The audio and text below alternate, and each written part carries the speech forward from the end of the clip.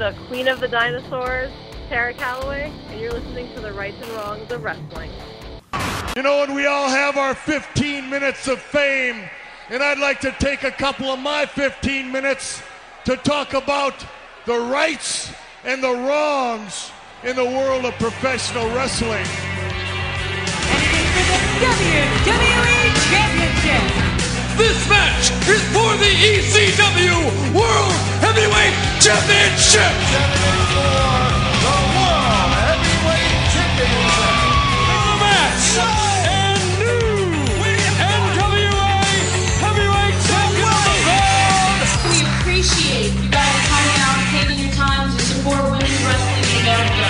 This match is for the AWA World Heavyweight Wrestling Championship. Hello, ladies and gentlemen. Tonight, my guest on the program is apparently either a dinosaur who has transformed herself into a human or a woman who's been cursed and slowly being morphed into a dinosaur, and wrestler may be the only way to stop this transformation from being completed. Okay, all that stuff is made up. But anyway, she is the uber talented Tara Calloway. She's with me, and we're going to talk about life, wrestling, graphic design, and passion projects, just everything under the sun. So, ladies and gentlemen, this is the queen of the dinosaurs, Tara Calloway. Hi. Was that a fair enough introduction? Not just made up stuff there, you know, that you be cursed and turned into a dinosaur and whatnot. You know, that's a little bit far-fetched. I kind of love that. Well, that would be terrible. I loved it. It was very creative. I loved it. Oh, but how horrible would that be? You know, I know you love your dinosaurs, but, you know, I don't know. You know, now, when I thought about that, I think I was thinking a little bit of Lucha Underground, because they don't tend to fly by the rules of, you know, conventional wisdom, if you will. So you could, you know, in that light, you could fit into it. You know, I have to win these matches, otherwise I would just transform completely. You know, it's silly, yet it would work in that environment. It really would, and honestly, like, I don't know, I kind of might want to lose, because I'd be like, I kind of want to be a dinosaur.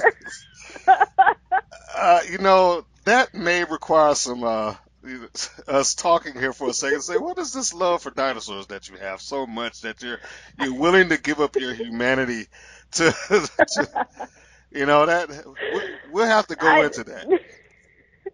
I don't even know. You know what's funny is, like, I'm up to, like, my weird obsession with dinosaurs. When I was a kid, they terrified me. Like, I remember, like, begging my dad to buy me Jurassic Park sheets when I was a kid. I begged him. So he finally bought them. He took off my 101 Dalmatians sheets, put on the Jurassic Park sheets, tucked me in for bed, and then I guess, like, 10 minutes, I don't remember doing this, but I guess, like, 10 minutes after he tucked me in, I just started screaming and crying. And he comes running back in and goes, "What?" I was like, "The dinosaurs are going to eat me." And I made him change my sheets. Okay. So, I was always like, I don't know, ever since I was a little kid, I've always been, like, around dinosaur stuff. Like, my dad would watch Jurassic Park with me. We would do dinosaur hunts where he would just take a tape recording of the T-Rex at the end of Jurassic Park and hide it under the couch. So we would go looking for, like, we turn off all the lights and we look around the house with flashlights, and then he would turn on the tape recorder and it would sound off the T-Rex. And then that scared me so much that I made him throw away the tape recorder, not the tape recorder. Oh, wow.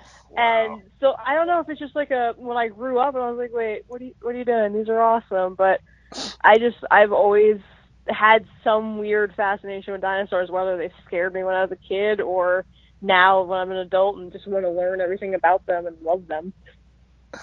Are you sure you're in the right profession? I mean, you might need to be I forget what the actual job title is, so I'm sure somebody will call me out on it. But I mean, paleontologist. Well, I figured you would know.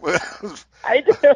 I actually, when I was in college, I looked into it, and I really wanted to do it. I even started taking, like, archaeology classes and stuff, and then I realized that you have to do so much science. I just wanted to go out into, like, the desert and just dig up dinosaurs. That's all I wanted to do. I didn't want to do anything else. But to get to that point, you have to go through so many like biology and anatomy and chemistry, like all of these science classes, and I wasn't a big science fan. All the so I boring ended up stuff. just like, all right, and I decided not to pursue it as much as I really wanted to do it. So what you really wanted is you wanted the Land of the Lost adventure to happen. You wanted to go into. Yes. You wanted to just go out, hey, let's go search for dinosaurs, and somehow magically be transported into, oh my God, there they are. Absolutely.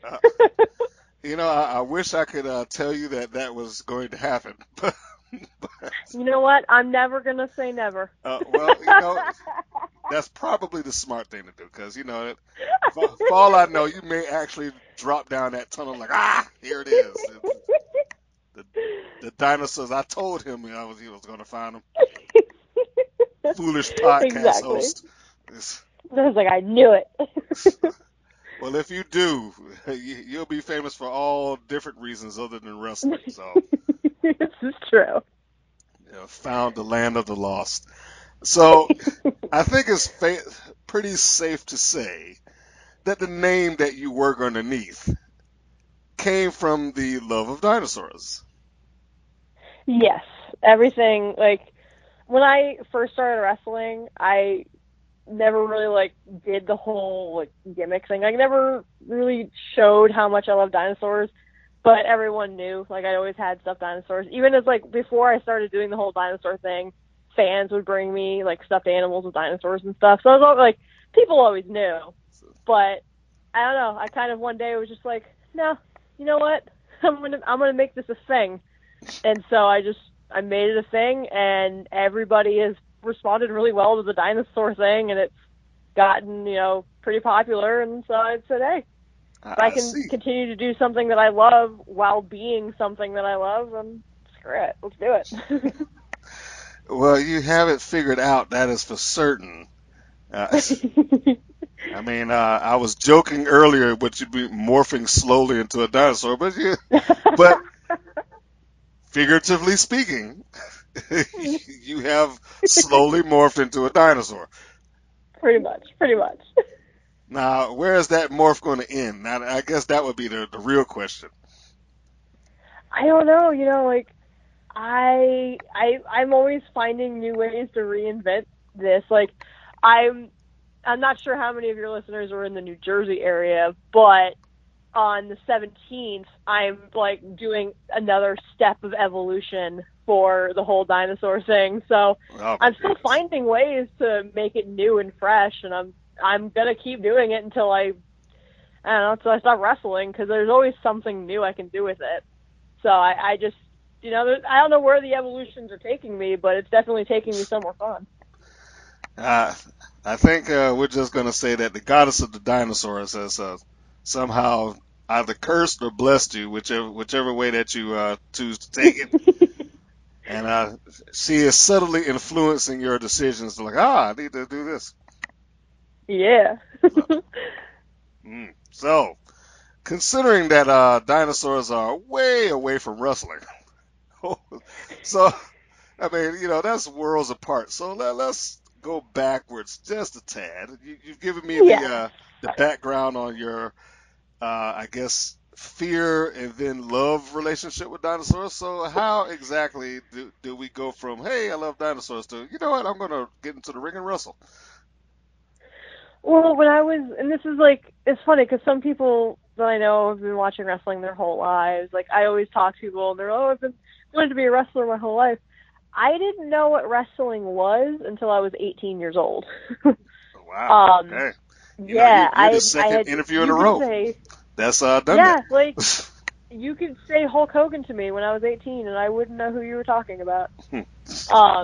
But yeah, I know it blows people's minds when I say that. But someone had introduced me to it and was like, "Here, just watch this. It's cool," because he was a fan of it. So I was like, "All right, let's watch." So December of 2008, I started watching wrestling, and everyone always asks, what was the first match that made you go, you want to do this? I don't have that. I don't know what it was that made me go, hey. All I know is that December 2008, I started watching wrestling, and March of 2009, I was taking my first bump. So somewhere in there, I was just like, nope, this is what I was supposed to be doing. What am I doing? And just, I literally just got up and ran to it. That is a pretty quick decision. That I know. now, granted, I will say that that I have heard other quick decisions before, where, hey, you should be doing this. Okay, I guess I should be doing this. And did somebody ask you, should you do it, or was it just simply, I saw it, I'm going to look this up, now I'm doing it? It was, I saw it and I loved it and I said I wanted to do it. Like, I've been an athlete my whole life. I played softball for 14 years. I played basketball, volleyball, like I did everything. And I had just quit playing softball. So I didn't really have anything physical for me to do. And like someone who's been an athlete since she was 4 years old, like you gotta keep going. Like you can't just randomly stop moving. Mm-hmm. So I saw wrestling. I was like, this is awesome. Like I fell in love with just like the theatrics of it and the weird characters, and just I loved everything about it. And I research everything. If I can't remember something, I look it up. If I want to know something, I look it up. So I was curious. I was like, I wonder if there's like places to learn this, because obviously the people on TV learned it somewhere. So at the time, I was born and raised in Las Vegas. So I was in Vegas. Oh, it's hot out there. Too hot for me. But go ahead. I'm just just a random note. I was born and raised in Las Vegas. Oh my gosh. Whew. So I just typed in like wrestling schools Las Vegas, and 2 popped up. One was on the other side of Las Vegas. The other one was about 20 minutes from me, and I was like, all right. So I remember I called them and I asked if I could come check it out, and they said sure. I drove down there, and it was like a big warehouse. It was in an industrial area. Mm-hmm. And I parked outside, and I sat there for about an hour and a half. Like, people had already gone in, people were already training, and I sat there for like an hour and a half because I was so scared to go in. And then finally, the owner, Legacy, came out and was like, are you the girl who called?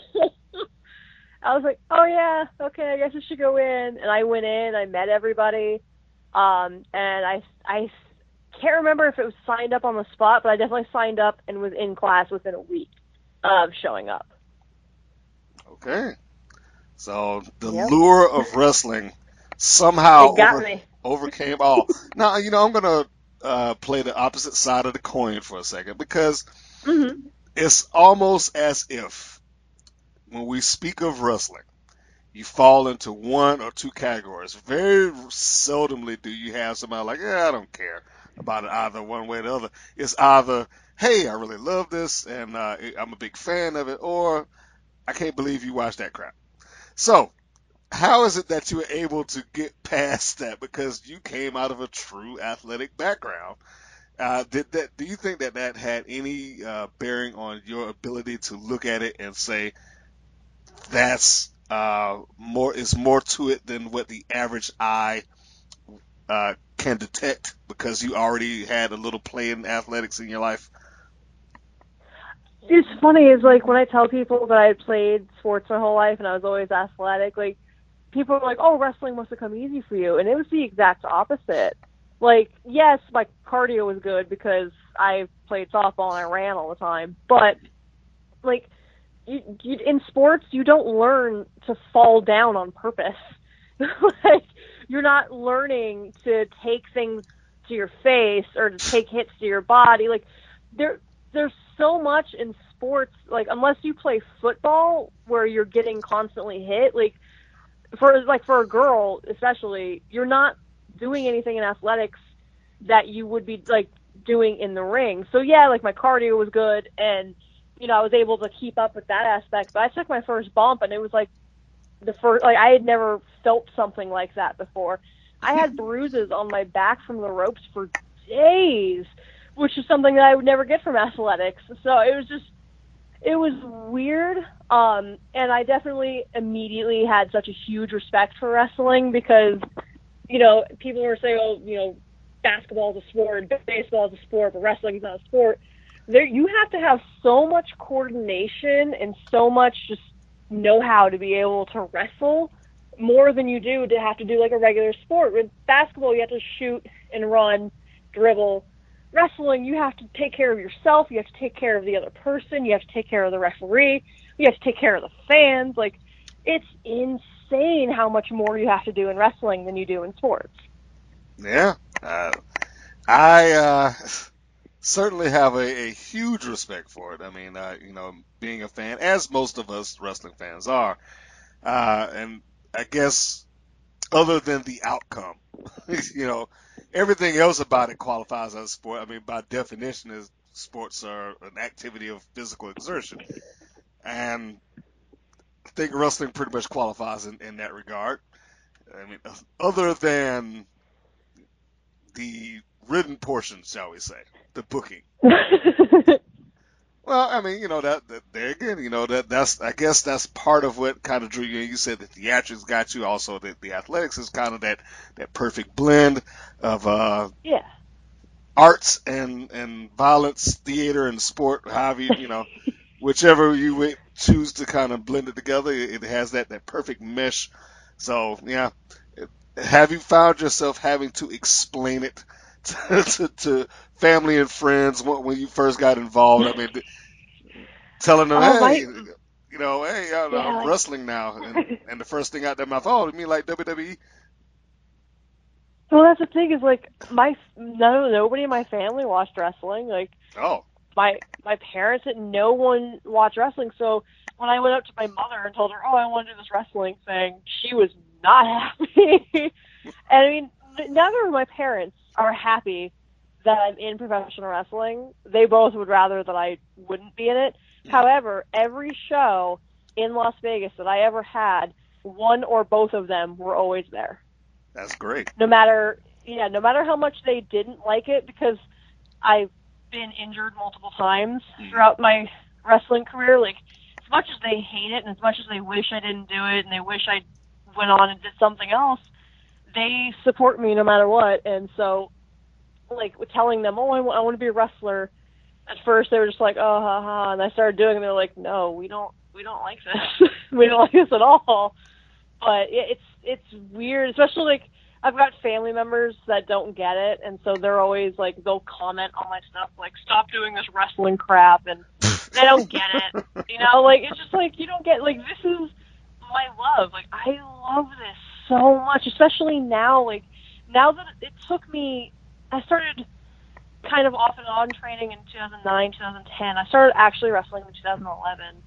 And it took me from 2011 until last year to figure out who I was in wrestling and to figure out what I wanted to be in wrestling. And now I'm having the time of my life because I'm doing this for me. I'm doing this to have fun with my fun. I'm doing the whole dinosaur thing. I'm doing it so, like, out of this world, like, crazy, because it's fun. And so they don't get that, but it's not going to stop me. Well, clearly not, because you No.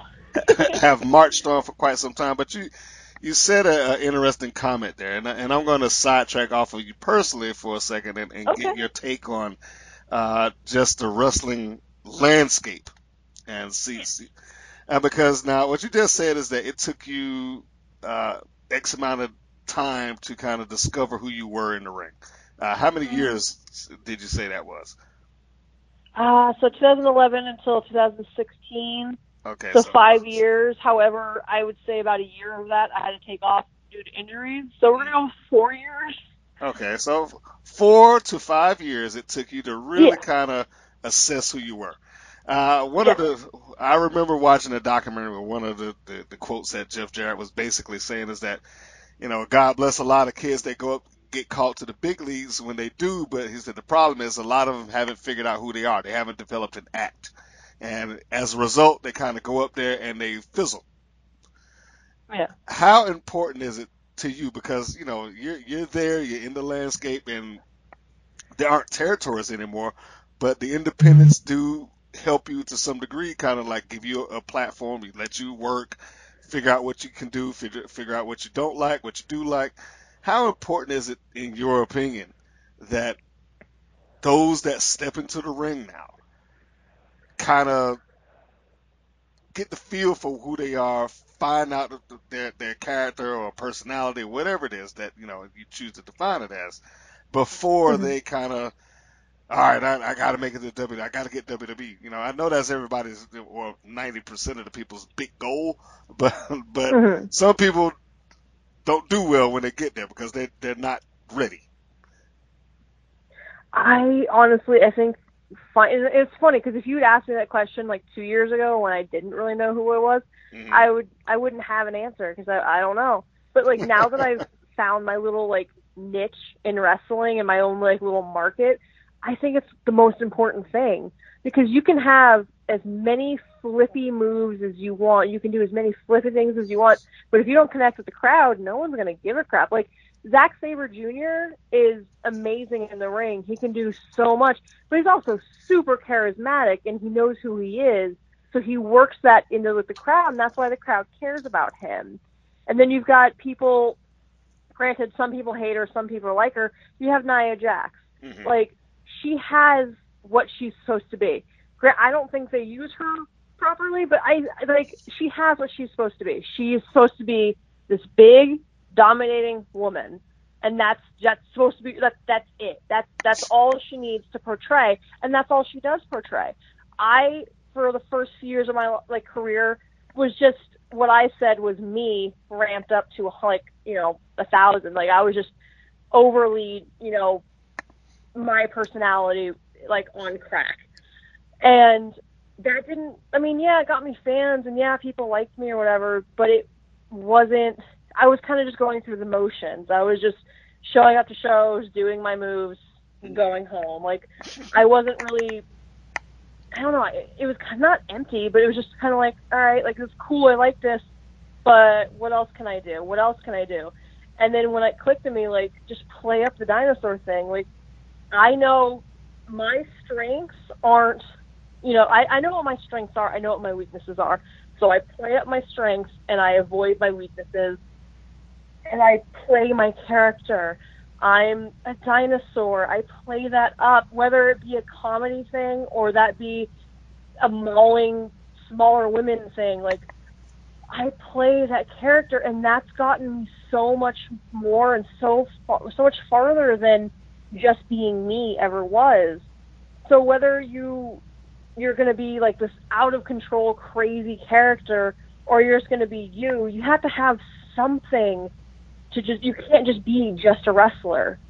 You can't, what Kurt Angle started out as just a wrestler, and then he used that to his, he used that and brought that as a character, not just him, but as a character, and then had all this charisma and had all of these different attributes that he brought with him, and that's why everyone connected with him, either hated him or loved him. So people who just don't want to work on their personality, basically, and just want to go through the motions and get really good and then go to a tryout, what's going to make you stand out from anyone else?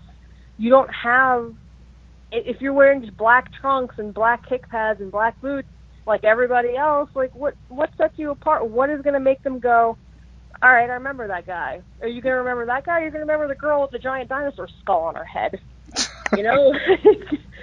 It's so important to know who you are in wrestling and to embrace that. And you can see it in my face in my matches. I was always just thinking, and I always had this weird thinking, resting face in matches where you could see me just constantly thinking, I'm not really interacting with the crowd, not really doing much.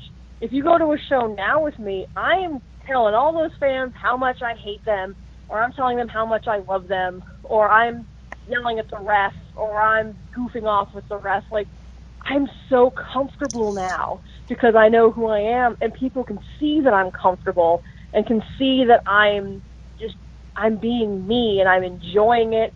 And that's gotten me so much more than just knowing how to do a move ever has.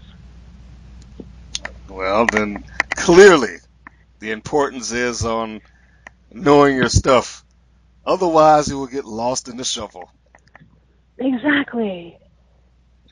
And I guess Nia Jax is doing what she's supposed to do. I don't know. I don't I get why people don't like her. I get it. No, I do like her. I don't like. I actually like, do. you know, I get it, but she's also working with 1,000 writers and 1,000 people telling her what to do.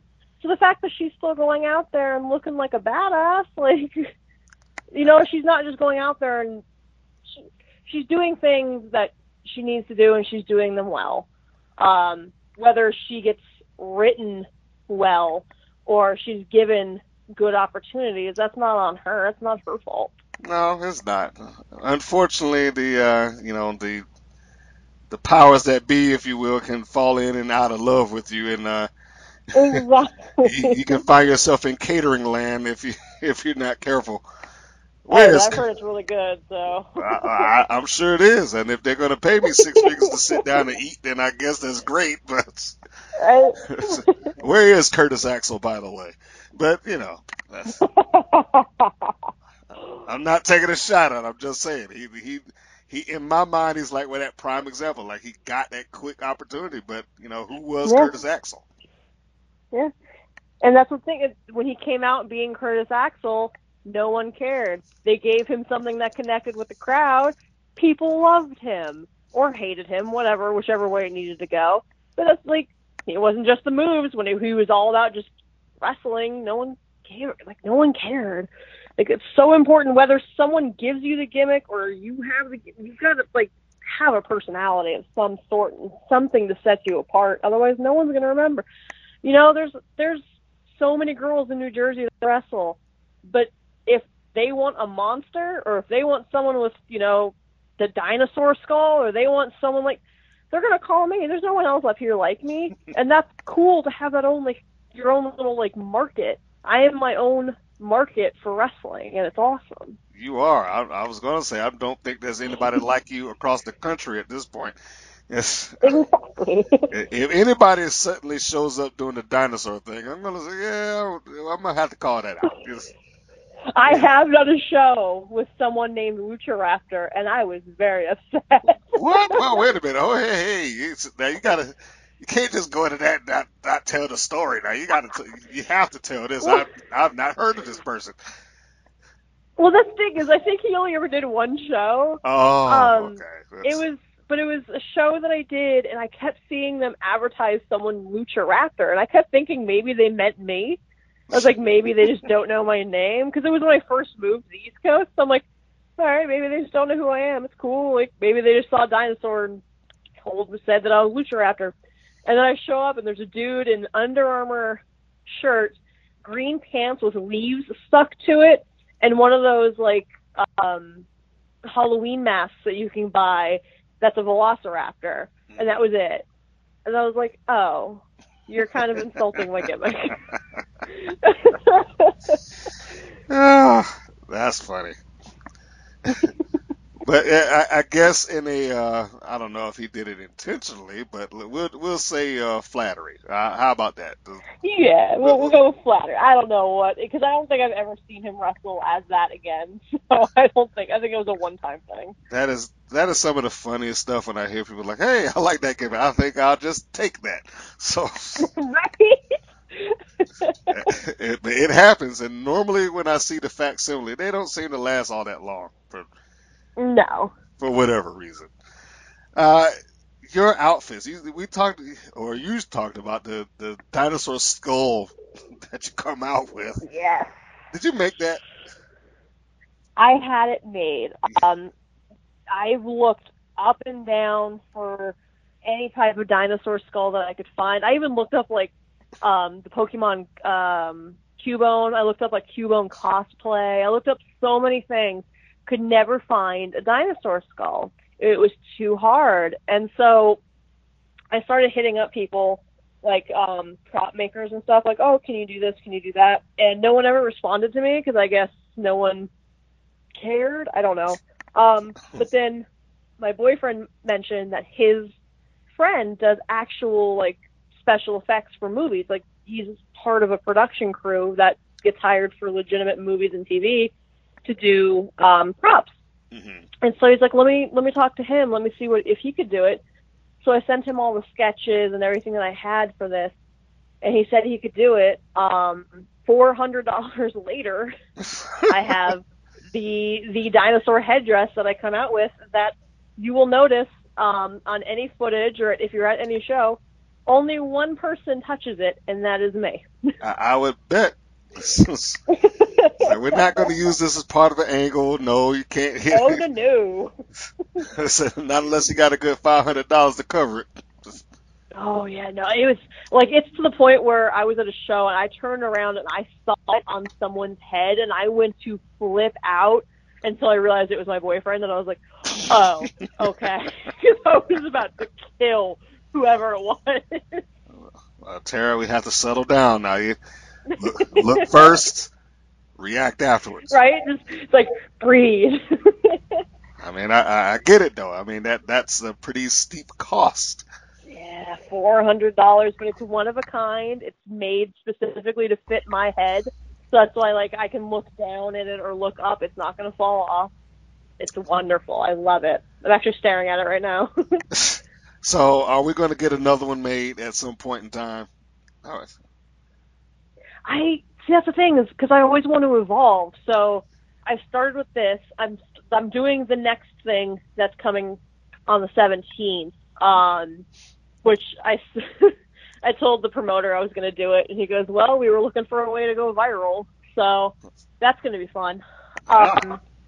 Yeah, it's going to be insane. But so, like, I don't know, because I don't want to do another headdress because I've already done one. So I want to figure out another way to make it ramped up. I just got to think of it. I can't remember. I remember seeing something in Japan. I can't remember if it was Wrestle Kingdom or what it was, but someone came out with an actual, like, animatronic Velociraptor. Oh, I think that's at some point going to have to happen for me. Oh, you've invested a lot, haven't you? Oh, yeah. I want to, because like I said, I want to set myself apart from everyone else. So, yeah, I want to keep changing and keep doing stuff to make it like, you know, people won't stop talking because they're like, hey, she's got a people talk about my dinosaur head all the time. My people are going to be talking about the next thing that's coming out all the time. Like, I got to figure out new ways to keep people interested. Well, having the dinosaur heads clearly works.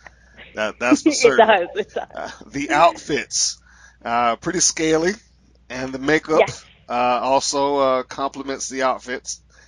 Are you responsible for the creation of your own gear? So some of my gear I have made. Some of my gear, these creations in Las Vegas has made. And some of my gear, a girl, Angie Sky up in Canada, has made. But I design all my gear. I pick out all my fabrics. I know, like, for the one girl in Las Vegas, I actually send her the fabric myself. Like, I purchase it. So I design it. I engineer the whole thing, basically, and then I have someone else sew it, just because my sewing skills aren't the best. But you're a very artsy woman, aren't you? Oh, yes. I am constantly, like, right now, I should be working on artsy things, and I'm not. So, you know, I'm always doing something artsy with my life. Well, I'm sorry that I'm keeping you from your Oh, art. no, I don't even worry about it. I mean, like, I should have done it 2 or 3 days ago. Well, I understand. There's always a slew of things that's on the plate of most artistic people. I have my little productions set for my videos that I have to cut, including this one, and audio that has to be uploaded. Editing. You know the struggle. I do. I know the struggle. I got you. Let's see. Now, I also think that you have a little touch of graphic design tossed in there too. Is that correct? That is correct. Yes, I am. Well, I started with graphic design. I've been doing graphic design since I was like 16. I started with graphic design, and then I started going, this isn't really like hands-on enough for me. So then I got a button maker.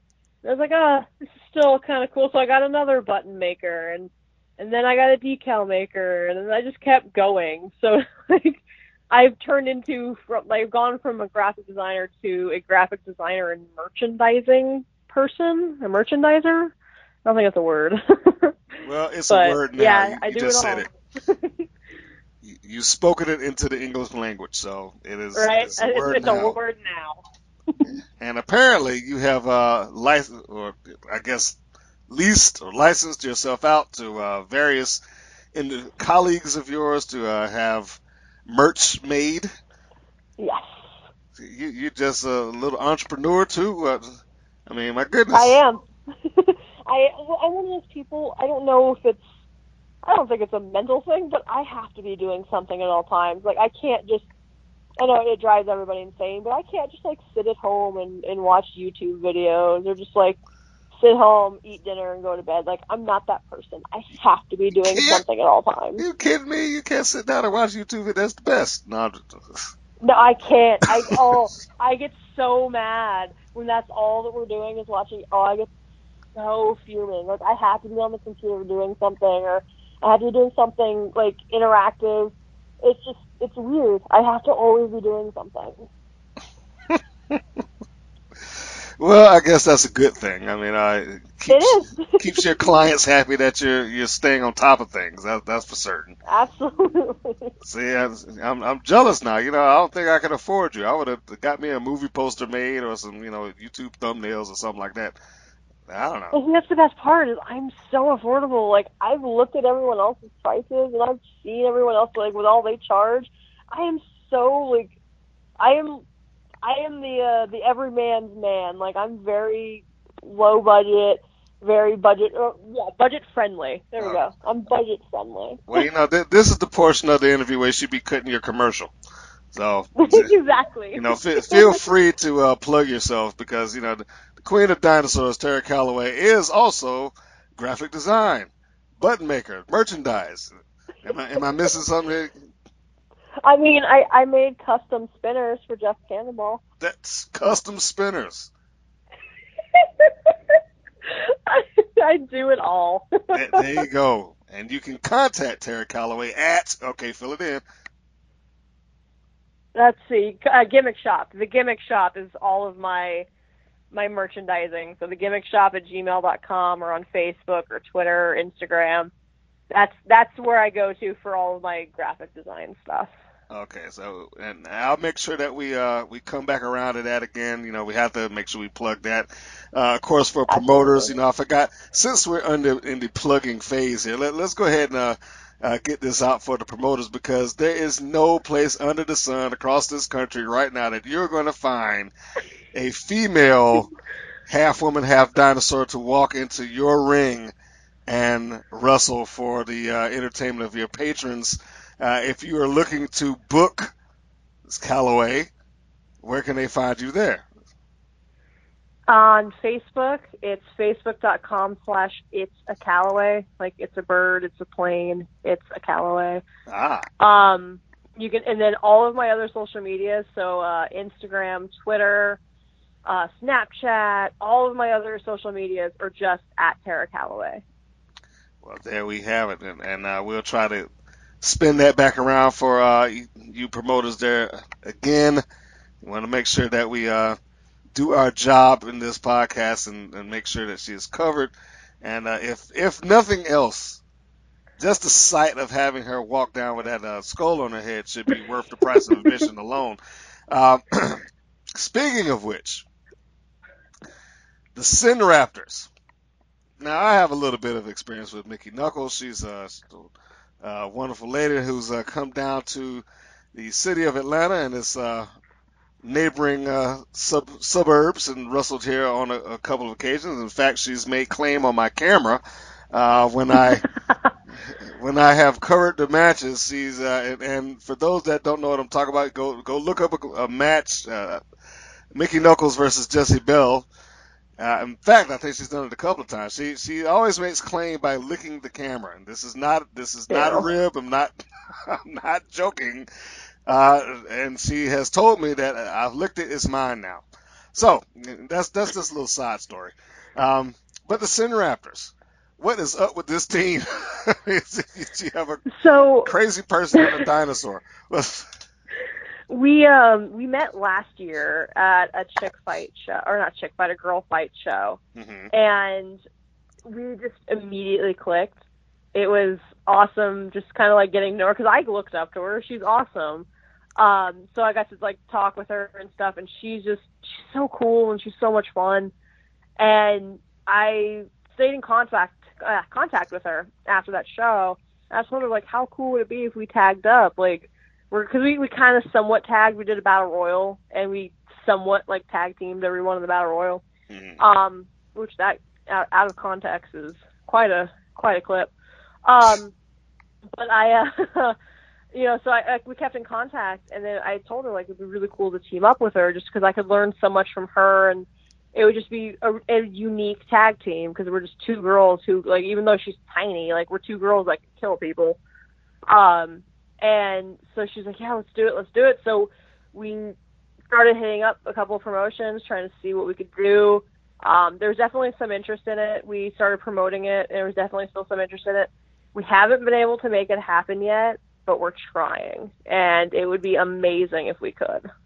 Now, normally in these interviews, I save the things, my booking thoughts for the end. We call that the fantasy booking segment. But I'm gonna add a little bit something onto your thing, because it is a devastating combination of a Tara Calloway and a Mickey Knuckles, as it is. Absolutely. Mickey also happens to be the linchpin in another tag team of equally destructive nature, Monsters, Inc., along with Dementia the Rose. That said, the three of you together would probably be, oh my goodness, just a nasty, nasty, nasty combination. I'm just gonna put that out into the universe. And I know that y'all all have done a girl fight, so if there's a promoter bold enough to book a 6-woman tag out there of some, I guess, innocent victims across from the other 3, that could be fun. That could be fun for y'all. That would be amazing. Actually, just 3 girls just destroying anybody, man or woman. It'd be amazing. Well, I will just say, if you haven't seen Monsters, Inc. in action, as they do double power slams on tables and suplex women through doors, you might want to get in on that action. So, absolutely, I'll leave it at that. For those that have not had the pleasure of seeing Tara Calloway in action, of course, the best way to do that is live. You want to be able to see her in person, because you can never really appreciate the ability and the size and the scope and the outfits and just the whole get up unless you can see it, in living color. But next best thing, of course, is video. And in this day and age, you're kind of dependent on having to post your stuff online. And I saw that you have a YouTube channel with quite a bit of material. But if you were going to tell a new fan, hey, this is a match that you should watch in order to get your feel and really understand who I am, what match are you going to point to? That's what's funny, because I have so many different ones like that I love on there for so many different reasons. And there's one that I want the world to see, but I'm not allowed to post it, and it was me versus Kimberly. Oh. Yeah, it was amazing. It was so much fun working with her. Well, why can't you post it? What's the legality? It's not because she went to WWE, or is it just the promotion? It's a downloadable match, so you have to go to the company's page. You have to go to the company's page and download it from them. Okay, well then, let's not leave people hanging. Now, if they want to download this match, where are they going to download it and watch it? I believe it's RogueWomenWarriors.com. If it's not that, you can absolutely find it on AtomicChampionshipWrestling.com. Okay. It's a company out in Pennsylvania that's run by LaFisto and her husband. Ah, okay. Yeah. Now, I'm just going to say, now, for those that are listening that are, just cheap, y'all might, if you butter up Tara enough, maybe, she's not Let me not say that. No, we don't want to cause no trouble with her. Don't get me in promotion. trouble. I get we don't want to get you in trouble. I was just kidding, folks. I was just kidding. We're not going to have her giving you no free matches, no matter what kind of dinosaur bribes you send her. So we'll move on. I'll if I find it, I'll put a link down there. If not, be sure to look up was that Rogue Wrestling? Rogue Women's Warriors. Oh my goodness, it's a tongue twister for some reason. It is Rogue Women. See that the R and the W that kind of rolls the Rogue Women Warriors. Yeah, it's a weird combo. So there you go. If you at least look through it there, and you can see Terry and maybe one of the last matches of Kimberly as an independent. So that is historic in and of itself. Yeah. So, I find that when I was going through some research with your career, that you are a multi-talented woman. We've already seen the graphic design side of you. Apparently, you are an accomplished author as well. Is that it? Kicking out at 2? Can you tell me about that? Yeah. So I am technically a published author. I don't downplay it now. Now we got to rewind this. Not technically, and you need to say that with some gusto. I am an accomplished published author. Well, I say technically because I'm the one who published myself. It doesn't matter. Okay, then I am a published author. Yeah, when you make a movie out of your own pocket, they don't say, well, technically I'm a director. No, I did it. It's true. I run an online organization that's called Dropkick Depression, and it's an online internet hub for people that want help with, if there's someone that needs to vent because they're depressed, or if someone wants to know how they can help others that are depressed, or it's kind of like an array of different things for mental illness. And I decided that I've always been very open with my story. I've explained my depression, why I was depressed, the things that led up to it, and all of that. So I've been very open about that, but I wanted to make it physical. I wanted to physically tell my story. So I decided I wanted to write my story down. And then I realized other people might want to write their stories down too. So I kind of rounded up a group of people, all with different stories to tell, either about suicide or about mental illness, depression, whatever you have. Mickey Knuckles was actually one of them.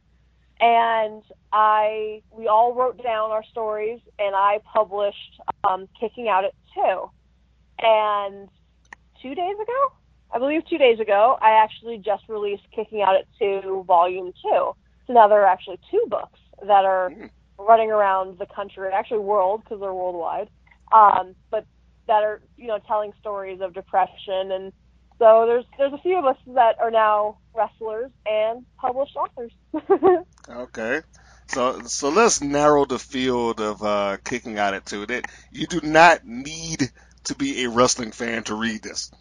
Even though the terminology relates to wrestling, but you don't need to be a wrestling fan to read this book. Not at all. It actually, most of it, I believe the first book, maybe 2 or 3 mentions of wrestling. It's really not about wrestling. It's about the wrestlers. It's more or less to show that anyone at any stage can suffer from mental illness or from depression. So there's people who have been wrestling for 20 years in the book, and then there's people who've been wrestling for only a year. There's a bunch there's people that Mickey Knuckles. To me, in this business, I grew up looking up to girls like her. And so knowing that she's on the same level as me made me feel good, because it's we both have the same problem. So if a fan picks it up and goes, I watched this girl in the ring, she has the same thing as me, maybe that means I'm not alone. And that's kind of the whole point of Dropkick Depression, not just the book, but with Dropkick Depression, is to show that no matter who you are, whether you think that this person's a superstar in your eyes and you're a fan, we're all the same. We're all humans. We're all on this planet together, and we all feel the same things, and we all suffer from the same things. So it's just to help show that we're not alone, and there's always someone that can be there for you. Okay. So that was the primary motivation behind creating this book. You told your story a number of times, but you wanted a tangible means to share that, which manifested itself into Kicking Out at 2, and now we have Kicking Out 2 Volume 2. Yes. So, I mean, is there a third in the works, or are you just kind of taking this as it goes? I've decided I want to do 2 a year, so the next one will be sometime in January. And I've actually had a lot of fans asking me if they could write something. Oh, yes. And I've been considering it. I don't know if maybe it's going to be volume 3 or if it's going to be kind of like a spin-off or whatever you would call it. But I'm going to do a fan edition so that fans of wrestling can talk and get their stories out, because who am I to be, you're not a wrestler, you can't be in a book. Like, everybody's story is the same. Everyone has the same problems in life. Everyone wants to be able to tell that story. So who am I to tell them no? So I think the next one is going to be a fan edition. Well, that's cool. I'll start working on that sometime in the fall to make sure that that's ready. But it's just something I want to expand more than just, wrestlers telling their stories. I want everybody to be able to tell their stories. Well, that's a cool thing. I mean, my goodness, entrepreneur, and also you become somebody's dinosaur angel out there by producing this book. And I know you're going to try to downplay it, but come on now, you know that this is going to affect somebody. Somebody out there got this and needed to read it when they got it. Well, it's funny because I never started Dropkick Depression to it just felt good to help people. I never started it to get attention or to do any. I always just wanted to help people, and I always said that if one person was helped, then all of it was worth it. And I had someone, I'm not going to say his name because I don't know if he wants it out there, but I had a wrestler come up to me at a show and tell me that because of me and because of how open I was with my depression, he went to a doctor and was diagnosed and is now on medication that saved his life. And it was because he saw the stories and just saw how open I was about it. And hearing that made everything worth it. It just made it all worth it because I put so much effort into it and I put so much work into it, and I feel like people don't care, or I feel like it's for nothing. And then I hear people like him tell me that. So I'm going to continue to do it because whether it's one person or 2 people or 3 people, it's doing something. Well, clearly. And I will back up to say that I'm sure, and I will verify this, even though I've only met you here, verbally in this interview, that I'm relatively sure you're not doing the book just to gain attention, because you walked to a ring with a dinosaur hat, and skull and scales on. So if there's anything that's going to draw attention to yourself. Exactly. If I want attention, I know how to get it. Yeah, I'm pretty sure you can muster up some attention if you really want it bad enough. But, I will say this. I did read about the Kicking Out at 2 book that you did. I think is a wonderful thing. And one of my closest friends actually talked to me about his depression, which I was surprised because I had known him since, when did we meet? We met in 2000. And up until maybe 3 years ago, he was completely unaware. Wow. That he was, he won't go into his name. He knows who he is, and he hasn't been he hasn't hidden this from anybody. But he was diagnosed as bipolar, and I mean, he literally kind of sat me down and explained all this. The the things, I guess, kind of in hindsight, it's like, you remember when I was sitting there and ideas would just be bouncing off me, just bam, bam, bam, bam, bam, and then the next day I'm, someplace else. It's like, well, that was all of that. And I was like, oh, okay, wow, man. I was like, I had no idea. Yeah. I may have to get your book for him. Aw, that would be wonderful. Just I think that would be a nice, interesting read. And who knows? He might have a story to share too. I don't know. But you also have, I'm assuming, a video series to kind of complement this. Is that correct? Am I getting that right? The Dropkick Depression Presents series? The thing is, I'm trying. And this is the part of Dropkick Depression that sucks. I'm a one-woman, machine. I'm the one doing everything behind Dropkick Depression. Anytime you see it being posted or see it, anything like that, it's always me. Mm-hmm. Well, can I tell you a secret? Yeah. I'm a one-man band too. The podcast, the wrestling matches, all of this stuff is me. There it is. The secret's out. But go ahead. I'm sorry. Exactly. I am the man behind the curtain. That's it. But as much as I do with Dropkick Depression, I'm not over my depression. Mm-hmm. I'm still very much in it, and I'm obviously much better than I was, but I get into these weird moods where I'm just like, oh, no one cares, no one wants to see this, no one wants to do this. So I started filming Dropkick Depression's documentary. I was going to do one on me, and then I was going to show that to people to get a few other people interested in doing it. And I stopped because I kept getting in that no one wants to see me, no one cares. I'm very self-conscious of the way I look, and so I don't like being, I know this is weird from being a professional wrestler, but me personally, not Tara Calloway, the wrestler, the dinosaur, but me personally, I don't like being in front of the camera and talking to the camera. It's very unsettling for me because I'm very, I have anxiety about the way I look and about the way, I am. So I keep trying to start it, and then I stop, and then I try to start again, and then I stop. So there's definitely a plan to start and to get it finished, but I don't know how long that would take, because writing it down is easier for me than being in front of a camera and trying to say it. Well, now we're gonna sidetrack here a second, because video is basically what I do. So I want to ask, let's assume that you complete it.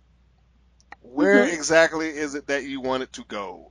YouTube? You just gonna put it on your own site? Is it gonna go hit the festival circuit? I mean, what is it that you are looking to gain out of that? I planned on making it a digital download as well as an actual DVD. Mm-hmm. I still want to do both, because I'm one of those people, I want it in my hands. I'm a very touchy person. I have to feel it. So I want the DVD. I don't like digital downloads, but I get that how I would get it everywhere, basically. I would be able to, I can't ship things overseas. The shipping would be astronomical. Yes, so a digital download, I would want it to be a DVD. I would want it to be something that someone can hold in their hands. That's always the plan. That's always been the plan. That still is the plan. But no idea when that plan will be finished. Hey, I understand, because video is a monster. And if I can quote the line of my colleague, the business is a hog and it's always asking for more. So, yes, I understand. It's a nonstop process. As far as getting in front of the camera, hey, I don't think, surprisingly enough, I've done this with a couple of actors, and you'd be surprised who, once they get out of their element, really like being in front of a camera or not. Some people can act great once I give them a script to do it. Take them out of that, and they're like, oh, really? Do you want me to just talk? I'm like, yeah, come on, it's easy. Yeah, I don't know, it's something that, like, if I'm not in that Tara Calloway just mode, if I'm, you can catch me at a show. If I'm at a show and you put a camera in front of me and ask me to talk, I'm fine.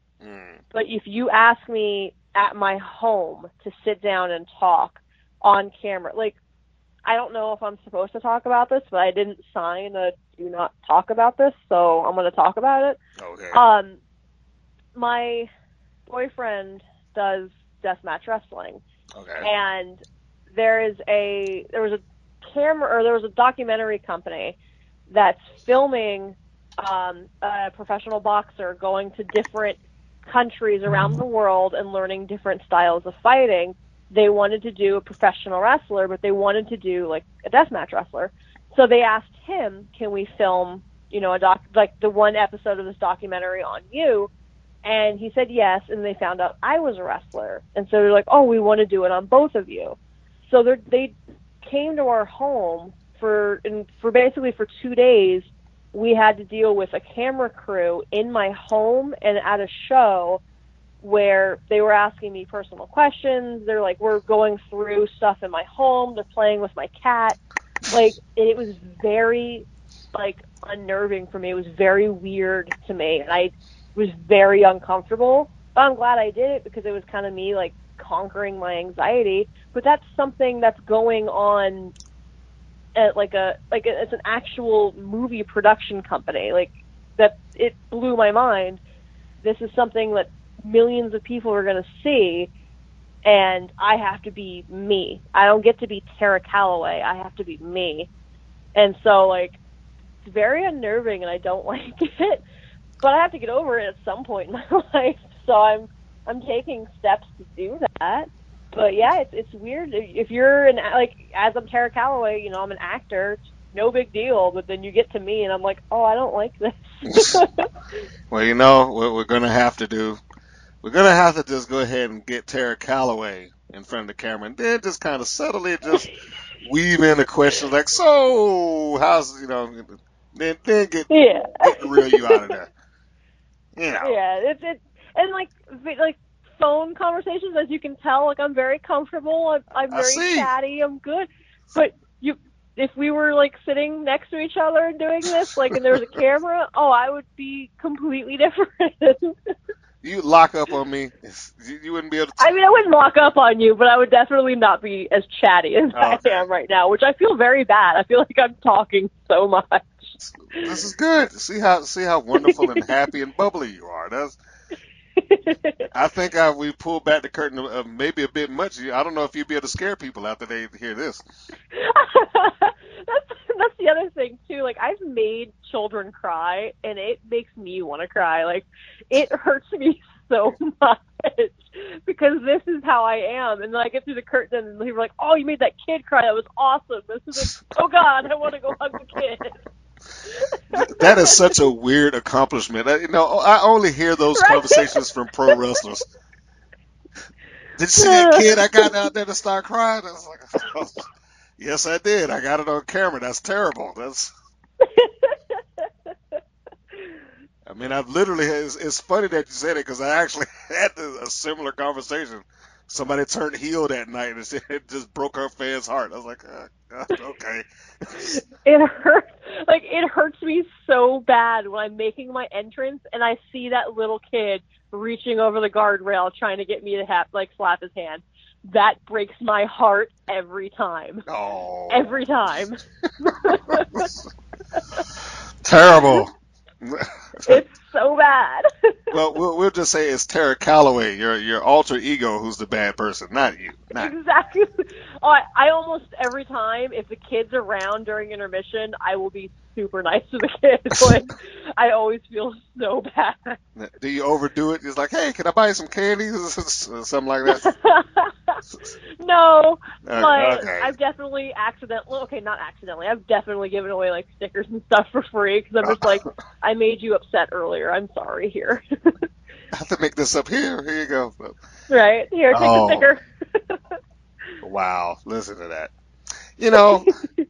I think I'm going to go just back to your video series just for a second. I don't know how big a project that you're looking to make that to be, and I'm sure that some of the people listening here, fans of yours, or anybody else that's kind of gravitated toward this this interview, clearly are probably very interested in you, want to hear your story. If they haven't gotten the book, and I'm going to go ahead and say it now, you need to go to her site, and we'll get that a little bit later on. Oh, well, actually, I guess I can do it now. Dropkickdepression.com. And Yes. and get the book. Support her on these many different endeavors. But you also have a YouTube channel. And I'm just saying, if you're trying to kind of dip your toe into the water, why don't you just do like a 2-minute thing where you just kind of put that out there and just gauge the interest that some people have in hearing the full entree, if you will. I'm just saying. I think I might. And I don't know, like, I'm weird and think of this as an accomplishment, but I went live on Facebook last week. I know. And that's the whole reason I got in contact with you, because I was like, man, I can't make a comment here. Like, it was insane because I don't do that, and like I know that I looked awkward or like was acting awkward, but also people weren't getting the idea of the whole thing. Like, you're supposed to ask a question. But yeah, like, so I did that. People aren't engaging, you know that. Well, like, I wanted to interact with people, and I wanted to like be in front of the camera, and so that's what that was. It was me kind of like testing myself to see, like, can I do this? All right, I can do this a little bit. So I think I might do I might do something YouTube-y soon. I might do another live thing. My Snapchat is a lot of that. It's a lot of me, like, trying to be comfortable in front of the camera. Granted, it's probably with one of those stupid animal filters, so you can't hear my voice. But still, baby steps. Baby steps. Baby steps. I feel like going live was like a really big baby step. So I'm getting there. Well, now that you bring up Facebook Live, it's perfect time to replug your social media. So for anybody that's looking to find Tara Calloway on her various social media platforms, you're going to find her at Facebook.com/itsacalloway. And then Instagram, Twitter, Snapchat, all the other social medias, it's just at Tara Calloway. Fantastic. And if you see her go Facebook Live, if you see her video, drop a little thumbs up, I love the thumbs up. That's right. So it's, or just, comment section, bravo. and I get it, sometimes you have a lot of people that follow you and stuff like that, and for whatever reason, they just don't seem to engage in the stuff that you put out. Well, hey, welcome to the club. So I know. Yeah, it happens. What can you say? Yeah. But we continue doing what we do. Wrestling seems to have given you a lot. Do you feel like getting into the business has been as rewarding as it appears on the outside looking in? I think so. I mean, I never got into this. I know this is going to blow people's minds. I never got into this to be in WWE. Like, my whole life, like, when I played softball, was traveling. Like, I always traveled to different states to play softball. If we weren't doing that, we were on cruises and going to different countries. Or, I was an exchange student in Germany before. Like, all this stuff. Like, I was always traveling. So I realized that this is something I could do, that I could travel. I was still being active. So I've always just wanted to travel and do this. Like, just make this fun. And I think, people kind of get thrown off, like, oh, you don't want to go to WWE. Like, that's not the rewarding part for me. The rewarding part is meeting new people. It's wrestling new people. It's getting to travel. I'm going to debut in Maine in 2 weeks. Like, that's insane to me, being a girl from Las Vegas. Like, that's so weird to me. So, it's amazing the people I get to meet, the friends that I get to make. There's, like, the things that I get to do. I just signed on to do, like, a movie where they want me to be, like, I guess the villain. or Oh, something. Like I'm the queen of the dinosaurs, but I'm like a villain. I don't oh know. my. But Okay, yeah, stop, I, stop. Let's, you have a movie part where you are yeah, playing the queen of the dinosaurs. yes. Did you write this movie yourself? No! Someone emailed me today, and it blew my mind. I was reading it, and apparently they were writing a movie that has to do with a little bit of wrestling, but mostly dinosaurs. I think, and granted, and I'm going to say that this is the day that I was contacted. I'm not sure when this is airing, so if the director of this is listening, like, this is the day I was contacted. So I don't remember everything that was in the email. He did book you as queen of the dinosaurs, after all. Yep. I'm very excited for that. I don't know, like, when the filming's happening. He's still writing the script, but it's going to be wonderful.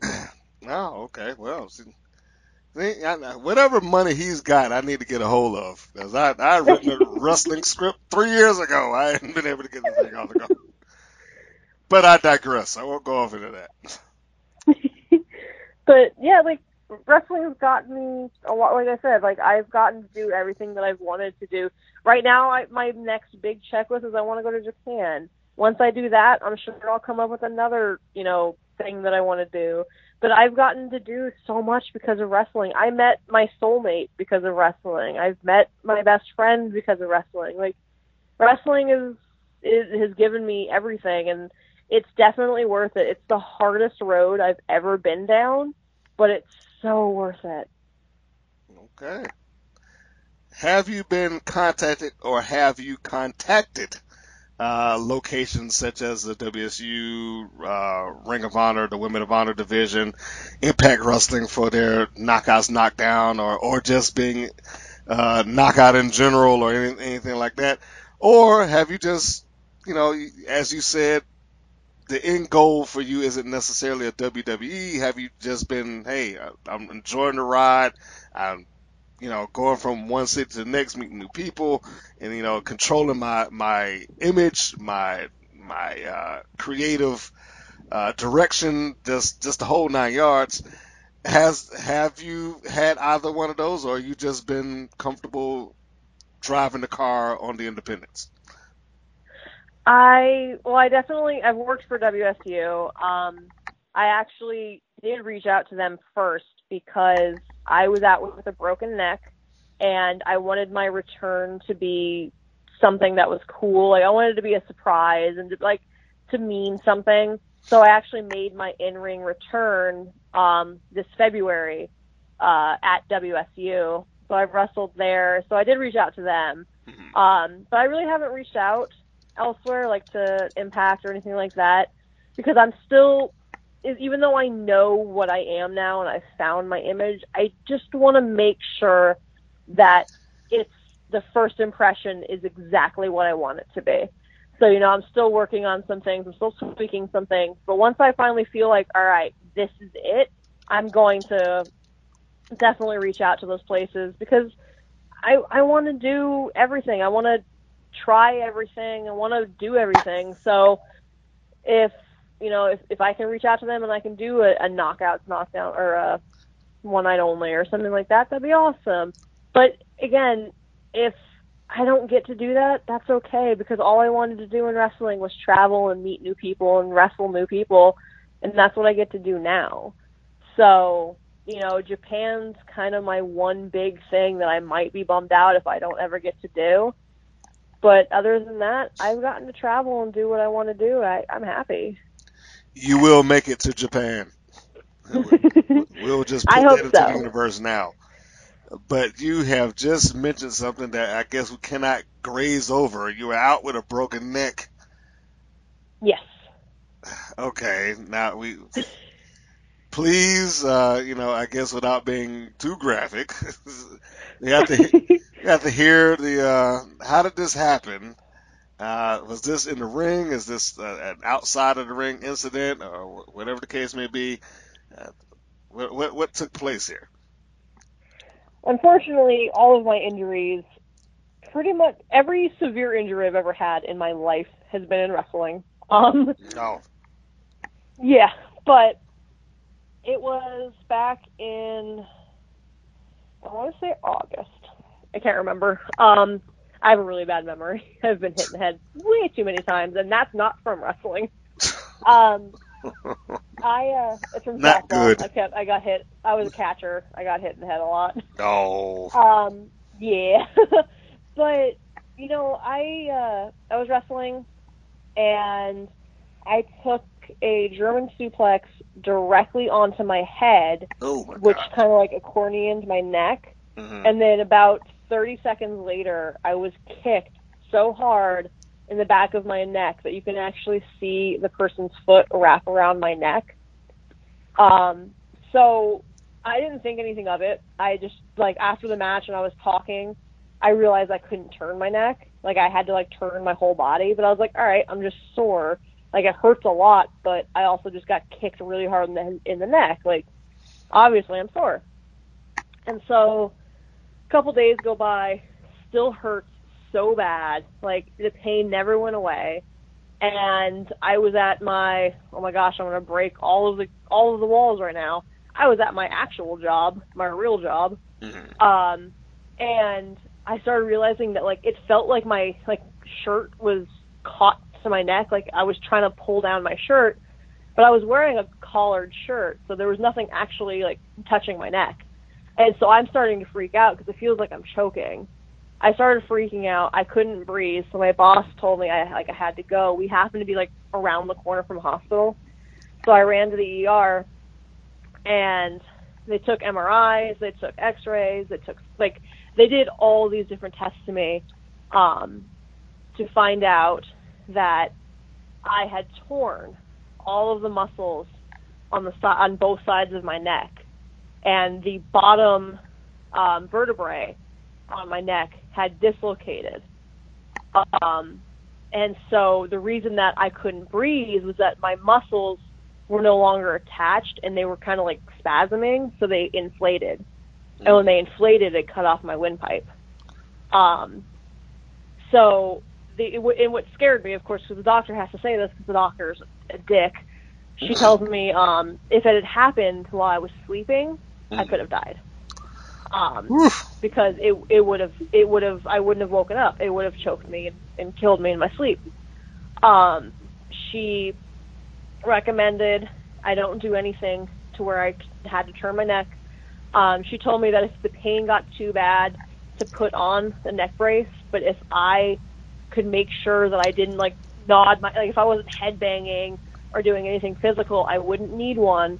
But I could not do anything, like, anything physical, including I couldn't sit up for very long. Like, if I was sitting up, I would have to go lay down after, like, an hour or two, because I would have to relieve the pressure on my neck, otherwise they would spasm out again. So she told me it was 50-50. Either they're going to heal on their own, or you're going to need surgery. I had to come back it was supposed to be 3 months. I went back in 2. And she said, we'll tell you then. And I had made up my mind, if I had to have surgery on my neck, I would not wrestle again. Because I'm not going to break my neck, get surgery, and then go do it all over again. So I went back a few months later, and this was in December. I went back in December. And so that was 3 months or 4 months.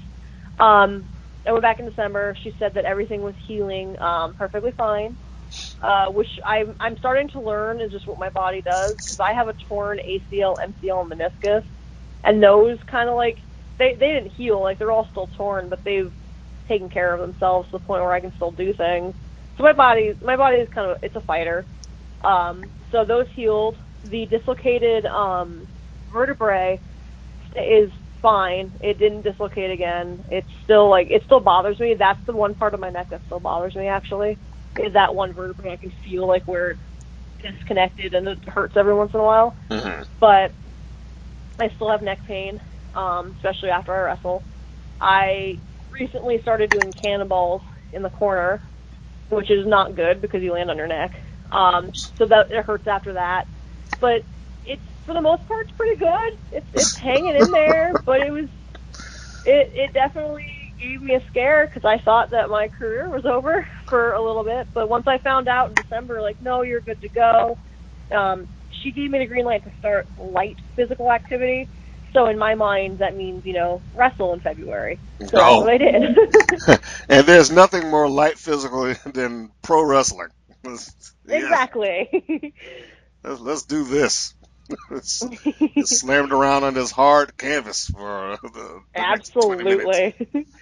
Oh, man. Okay. Well, it sounds like somebody needs some DDP yoga, and I don't even get paid by them. I would love DDP yoga, actually. I've been saying that I need to get DDP yoga. Well, they got their app. Yes. Doesn't take much these days now. I'm just saying. And they should drop me a little something because that's just free. I'm not. Right? You might have just gotten them a customer. Yeah, you know what I'm saying. I hear about it all the time, and the studio happens to be located here in beautiful Atlanta. So what can I say?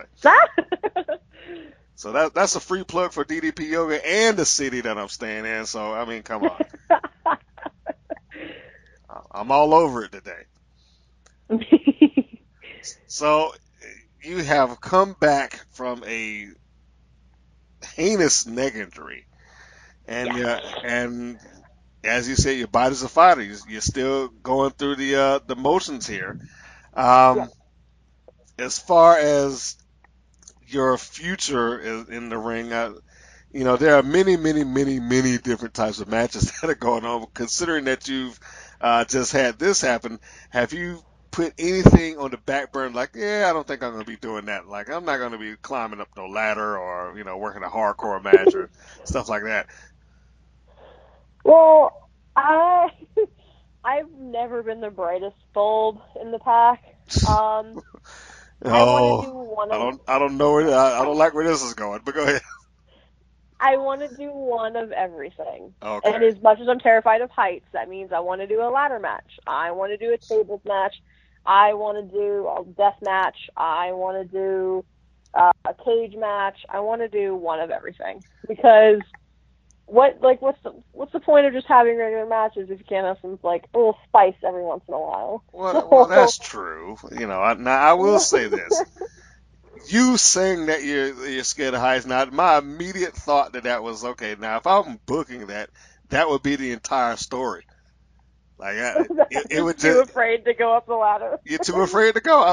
I'm like, because all right, let's do some wrestling 101 here for a second. I mean, the general purpose originally, at least, behind stipulation matches is that the heel was always getting the advantage some kind of way, or the babyface couldn't get over on him. So you added a stipulation to give them a fighting chance, right? Yeah.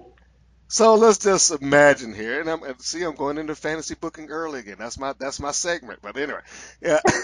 So let's just imagine here. I'm just gonna take Super Prayer. I don't know if you've ever seen or met her.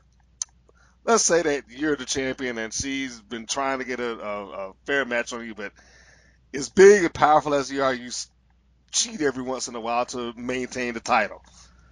Promoter says, okay, we're tired of this.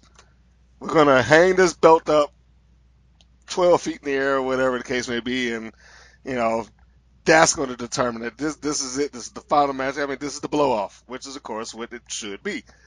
So now you have Terry Keller complaining that I don't want to go up there. That's not fair to me. I don't want to climb this.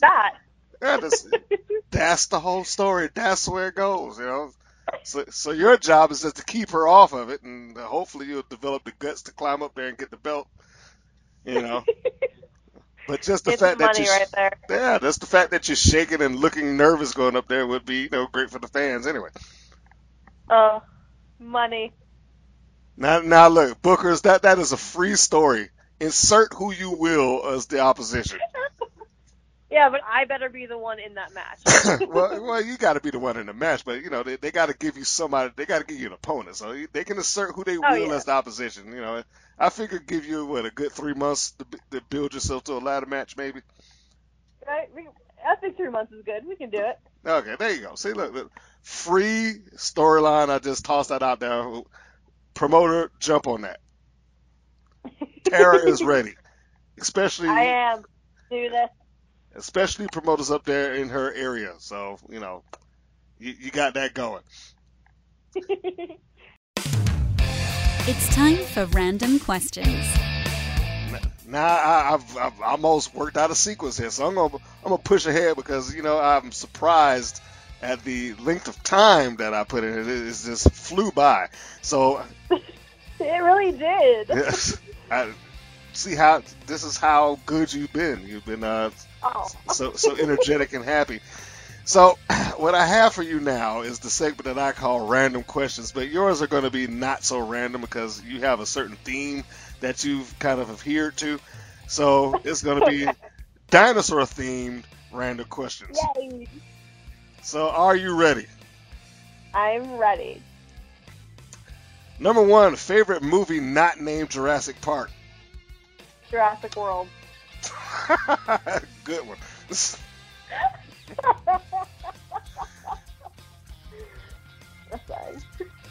Here's 1A, because I was anticipating one of those. I thought you was going to say Jurassic Park 2 or something like that, but okay. Okay. Favorite dinosaur movie, not Jurassic Park franchise. Oh, let's see. Why are you going to do that to me? Because I have to pull the rug out. That's it. Ooh, that's a good one. I'm going to go with We're Back. Oh, okay. Isn't that the little cartoon? Yeah, with the dinosaurs that come to New York City, in the modern times. Oh, okay. See, that. And I was thinking Land Before Time, but yeah, I forgot about that. We're Back. Yeah, We're Back. It's good. Name me. You're a pretty creative young lady, so give me a creative idea of yours that didn't work out so good. One of my earlier days, when I was just a manager, they told me to come up with some type of gimmick, and I was like, okay. So I turned myself into an Italian Guido girl and basically became a Jersey Shore ripoff in Las Vegas. for one night. I want to point out. Oh, okay.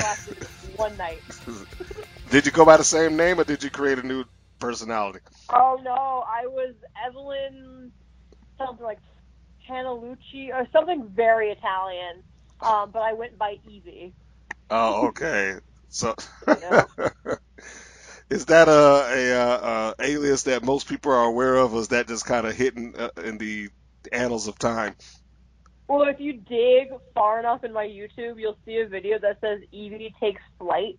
Ah. And it's me being thrown 10, 15 feet in the air and then back down onto the mat. Oh my goodness. Okay, so there's your homework there, fans. If you're listening to this, just open up the tab and go to her YouTube channel. You can just type in Tara Calloway and it'll come right up. Click that link, and then boom, I guess you're going to have to go to a video tab and just kind of keep hitting see more until you find it. So yeah, you just keep digging down there. It's one of my first videos on there. Okay, now she's got a few. Like I said, I think you got 60 plus, so it might take a little while, but you'll get there. Exactly. What are the dinosaurs? Dinosaurs? Yes. What is that? I don't even know what that is. Ah, okay. That is a animated series of alien dinosaurs who came down in the late 80s, early 90s, and I believe there are full episodes floating around of that on YouTube somewhere. I have to watch this. This is something I am supposed to go to bed after this. I think I will be staying up and looking for that. I'll try to send you a link, so you don't have. We don't want to sacrifice your sleep. I don't want you to I gotta find this. I'll just send you a link, and you can look at it at your heart's content after that. But it's basically, one of those old school cartoons. I guess the dinosaur equivalent of G.I. Joe or something like that. So, good versus evil, very very kid friendly. I guess the bonus question, who was Denver the last dinosaur, probably would skate over your head too. Yeah. So there you go. There's two classic cartoons built around dinosaurs that you can go. Does Godzilla qualify as a legitimate dinosaur? All right. So, one, No, he is not a dinosaur. But 2 is the greatest thing next to dinosaurs. Okay, so not technically a dinosaur, but you're going to give him a pass. Is that it? No, he is a genetically engineered, well, not genetically, he is a chemically engineered by accident, but still going to go with engineered because that's the word I'm using. Chemically engineered lizard that got turned into a monster. So no, he's not a dinosaur, but he is amazing. Directly in front of me, 10 feet away, is a miniature Godzilla figure. I love Godzilla. Okay, now we have to ask, which Godzilla are we talking about? Because we got classic Godzilla, we got Godzilla 1990s, which I didn't quantify as a Godzilla, and then we got the Godzilla that came out 2 years ago. I've actually not seen the most recent Godzilla because I'm really bad at watching current movies. Mm-hmm. I'm talking original, need subtitles to be able to know what's going on. Godzilla. Okay, all right, yeah, because Godzilla with Matthew Broderick in the movie was essentially Jurassic Park unofficial. It was rough. And don't put it with Jurassic Park. Don't put it with Jurassic. Okay, I get that. No. I won't besmirch your favorite franchise because of that. Yes, please don't. Okay. Largest dinosaur in the world was a... Well, it depends. Are we talking in the Jurassic World? No, legitimate. Or are we talking legitimate? Legitimate. That would be, I believe, it was a Brachiosaurus. Or unless are we talking about on land or in sea as well? Land. Land, there would be a Brachiosaurus. Right? According to this, now I could be getting the pronunciation wrong with. So here we go. Titanosaur argentinius. I can't even say it. Argentinosaurus. Am I getting that? I don't even know what that was. And I'm not even going to butcher the last portion of that. But yeah, some of them are really rough to say. So I'm just going to say Google largest dinosaur in the world, and it should come up. I'm going to do that. Yes. I'm actually curious. I'm actually doing it right now. Okay, well, this should be the you portion. You keep talking. No, I was going to say this should be the portion where I should play some Game Show waiting music while you Google it up. Let's see. Titanosaur argentinosaurus. Oh, Jesus. What is that? News? It just looks like a giant Brachiosaurus. Well, then, maybe they just renamed it. I don't know. That's what I'm looking at. It looks just like a giant Brachiosaurus. Well, that works for me. Yeah, I'm not even be able to come close to pronouncing that. Well, I was depending on you. I'm sorry. I got the Titanosaur argentinosaurus, but that last part is just This can we just be a whole segment of us trying to pronounce this? It could be, but I certainly don't want to butcher the name and come off like an idiot. See, they'll give you a pass. Let's just go ahead and say that now, because anybody that's listening to this is listening to this to hear you. They're not worried about me, so they'll give you a pass about this whole thing. Me, they're going that idiot. So no, I'm not gonna butcher that up anymore. The normal questions that I ask within the random question segment always ends with this. Now, I know this isn't your goal, but you make it to WWE and you meet Vince McMahon. Mm-hmm. What is it that you want to hear him say? We got a job for you. Fair enough. Well, and I was expecting you might have something different because it wasn't on the forefront. You might have been a take it or leave it candidate, but if he's there and you're saying he's willing to offer you a job, you're going to take it. Yeah, I'm not going to turn that down. or at least the paychecks that come with it. Is that the paychecks and the travel? Again, it all goes back to the travel. The paychecks and the travel. Indeed. I have done it twice here, I believe, within the course of this conversation, but I will bring it around now officially. Fantasy booking. Fantasy booking. It is my personal belief that every wrestler has at least one story that they kind of put into their brains. Like, if I had the opportunity to do this, this is the angle that I want to pitch or do for myself. So now I ask you, Tara Calloway, what is your fantasy booking? It was something that should have happened, and then the plans fell through. I can't remember why, but there is another girl out here who's kind of, big bad monster. She goes by Nyla Rose. And we were going to have I can't remember the name of it. It was like a prehistoric fight. I wish I could remember what it was. It's the name of a video game. The dinosaur video game. But we were going to come out with, I was going to come out with dinosaur weapons. She was going to come out with Native American weapons. And we were just going to have this insanely over-the-top weapons match with, like, dinosaur figurines and stuff. It was going to be amazing, and I still want it to happen. So I'm going to pitch that. Like, anyone that wants to see an outrageous dinosaur versus Native American weapons match, book it. Well, I think she's still in Japan right now, isn't she? I'm not sure if she's made it back. So, is there an alternative to that? I mean, anything that puts me in a cage. Anything that puts you in a cage. Yup. I'm going to put you on the spot here because I came up with a weird angle for you this off the cuff. So I'm going to say, if you were in a Lucha Underground type environment to where the character of Tara Calloway could do some weird stuff on screen, give me a story. Ooh. Do I need see if it was Lucha? Can it be including Lucha Underground current stars? Of course.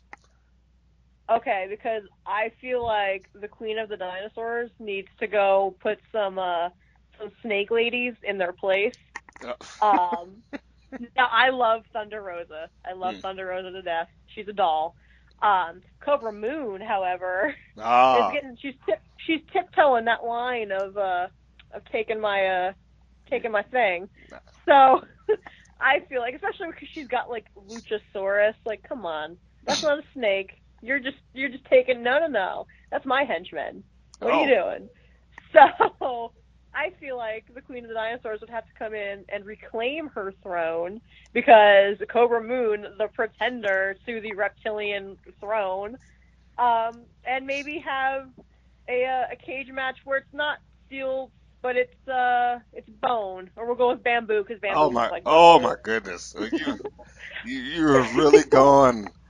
Is it bone? I mean, I feel like that's a story right there. It is. I feel like it would be good and it would be enjoyable, and I want to do it. I'm just going to go back to the original thing. I'm going to toss that back out there. I think you need to work under the guise of, the curse that I don't know what dinosaur goddess or entity could be above you, but you just have a curse that requires you to win at these matches. Otherwise, I'm just going to completely transform into a dinosaur. Although you said I want to transform. I want to go ahead and do the whole mile. But on screen, you have to not want to do that. You gotta want to fight it. This is where the acting comes in. That's right. Gives her motivation. Her being Tara, the personality, gives her motivation to win inside of the ring. And hence the storyline continues. Yeah. So I think we have, covered quite a bit of stuff, and I think this is the wrap up. We have to get down to the social media. You got a lot of things that you have out there that have to be put off. So let's go down the line here. Yeah. For your book, Kicking Out at 2, and the Dropkick Depression Presents. Well, the Dropkick Depression Presents is still a work in progress, correct? Yeah, the documentary part's still a work in progress, but dropkickdepression.com has the book. It's got a bunch of apparel. It's got all sorts of stuff on there. There's also, on the About Us section, you can actually hear me open up about my depression for the first time in an interview. So there's all sorts of stuff on the website. Eventually, though, I will get that documentary up and going. Well, I'm going to re-suggest it. I said it before. It is on this podcast for for eternity, as long as the podcast is on the server somewhere.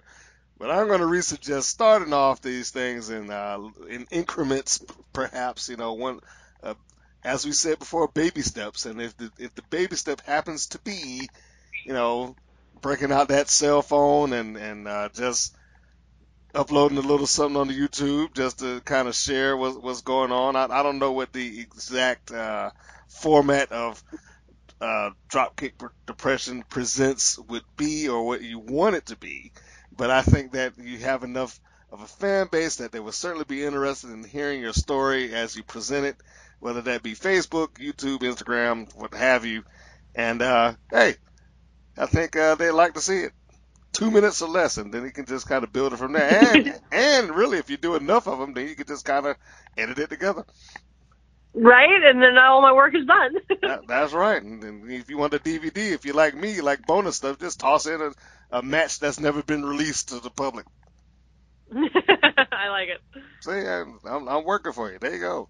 So dropkickdepression.com is the site. Kicking Out at 2 is the book. If you want Tara herself, then you can go to Issa Calloway. Am I remembering that correct? Yes, it's a Calloway on Facebook. On Facebook, and everything else would be Tara Calloway, including her vast personal video library of matches, which you can scroll through on her YouTube channel, including a lost personality where she was not a dinosaur, but she was a Jersey Shore ripoff. Yep, hair, poop, and all. Oh, okay. I'm gonna go dig through that so I can find it myself. So there we have it. I mean, that is a lot of stuff that we got through, and Tara, she's been fantastic to sit through and have a good time with me doing it. I had a blast. I really did. Well, I'm glad that you did. And for those, I didn't plug myself not once, so I'm going to do it now. Anybody that is listening and would like to support the show, please feel free. Go to Women's Pro Wrestling Network, all one word, on our YouTube channel to see interviews and podcasts like this, and full matches and video interviews. And if she ever does make it down to Atlanta for a match, hint to her and the promoters, then I can break the camera out and we can do this in face-to-face format and see if she's really going to clam up like she claims that she is. Also, if you are on Twitter and Instagram, just go WPN Wrestling. If you want the podcast on audio format, because, most people like to hear it that way, you can always go to Google Play and Stitcher Radio, iTunes, and man, I'm forgetting something right now. But Podbean. Go to Podbean, and all you got to do is put in WPN in the search, and it will come up. And you can go just download the MP3, and you can hear Tara at your heart's content, sound so happy as many times as you need to hear her. And as we said before, if you gotta, if you want to send us some good vibes, man, go find her on our social media, give her a thumbs up, send her a bravo to her videos and stuff like that, and we'll all be happy. Absolutely. So for myself and Miss Calloway, the queen of the dinosaurs, we want to thank you for tuning in to this particular episode. We appreciate your time and your support on all our particular and creative ventures. And be sure to catch us in the future. And so long, everybody. Bye. Thank you for listening to the WPN's Rights and Wrongs of Pro Wrestling. If you have questions or comments, please contact us via our Facebook or our YouTube channel at the Women's Pro Wrestling Network. If you're new to the WPN, feel free to subscribe to our channel and like our page. We appreciate your support. Thank you again for listening.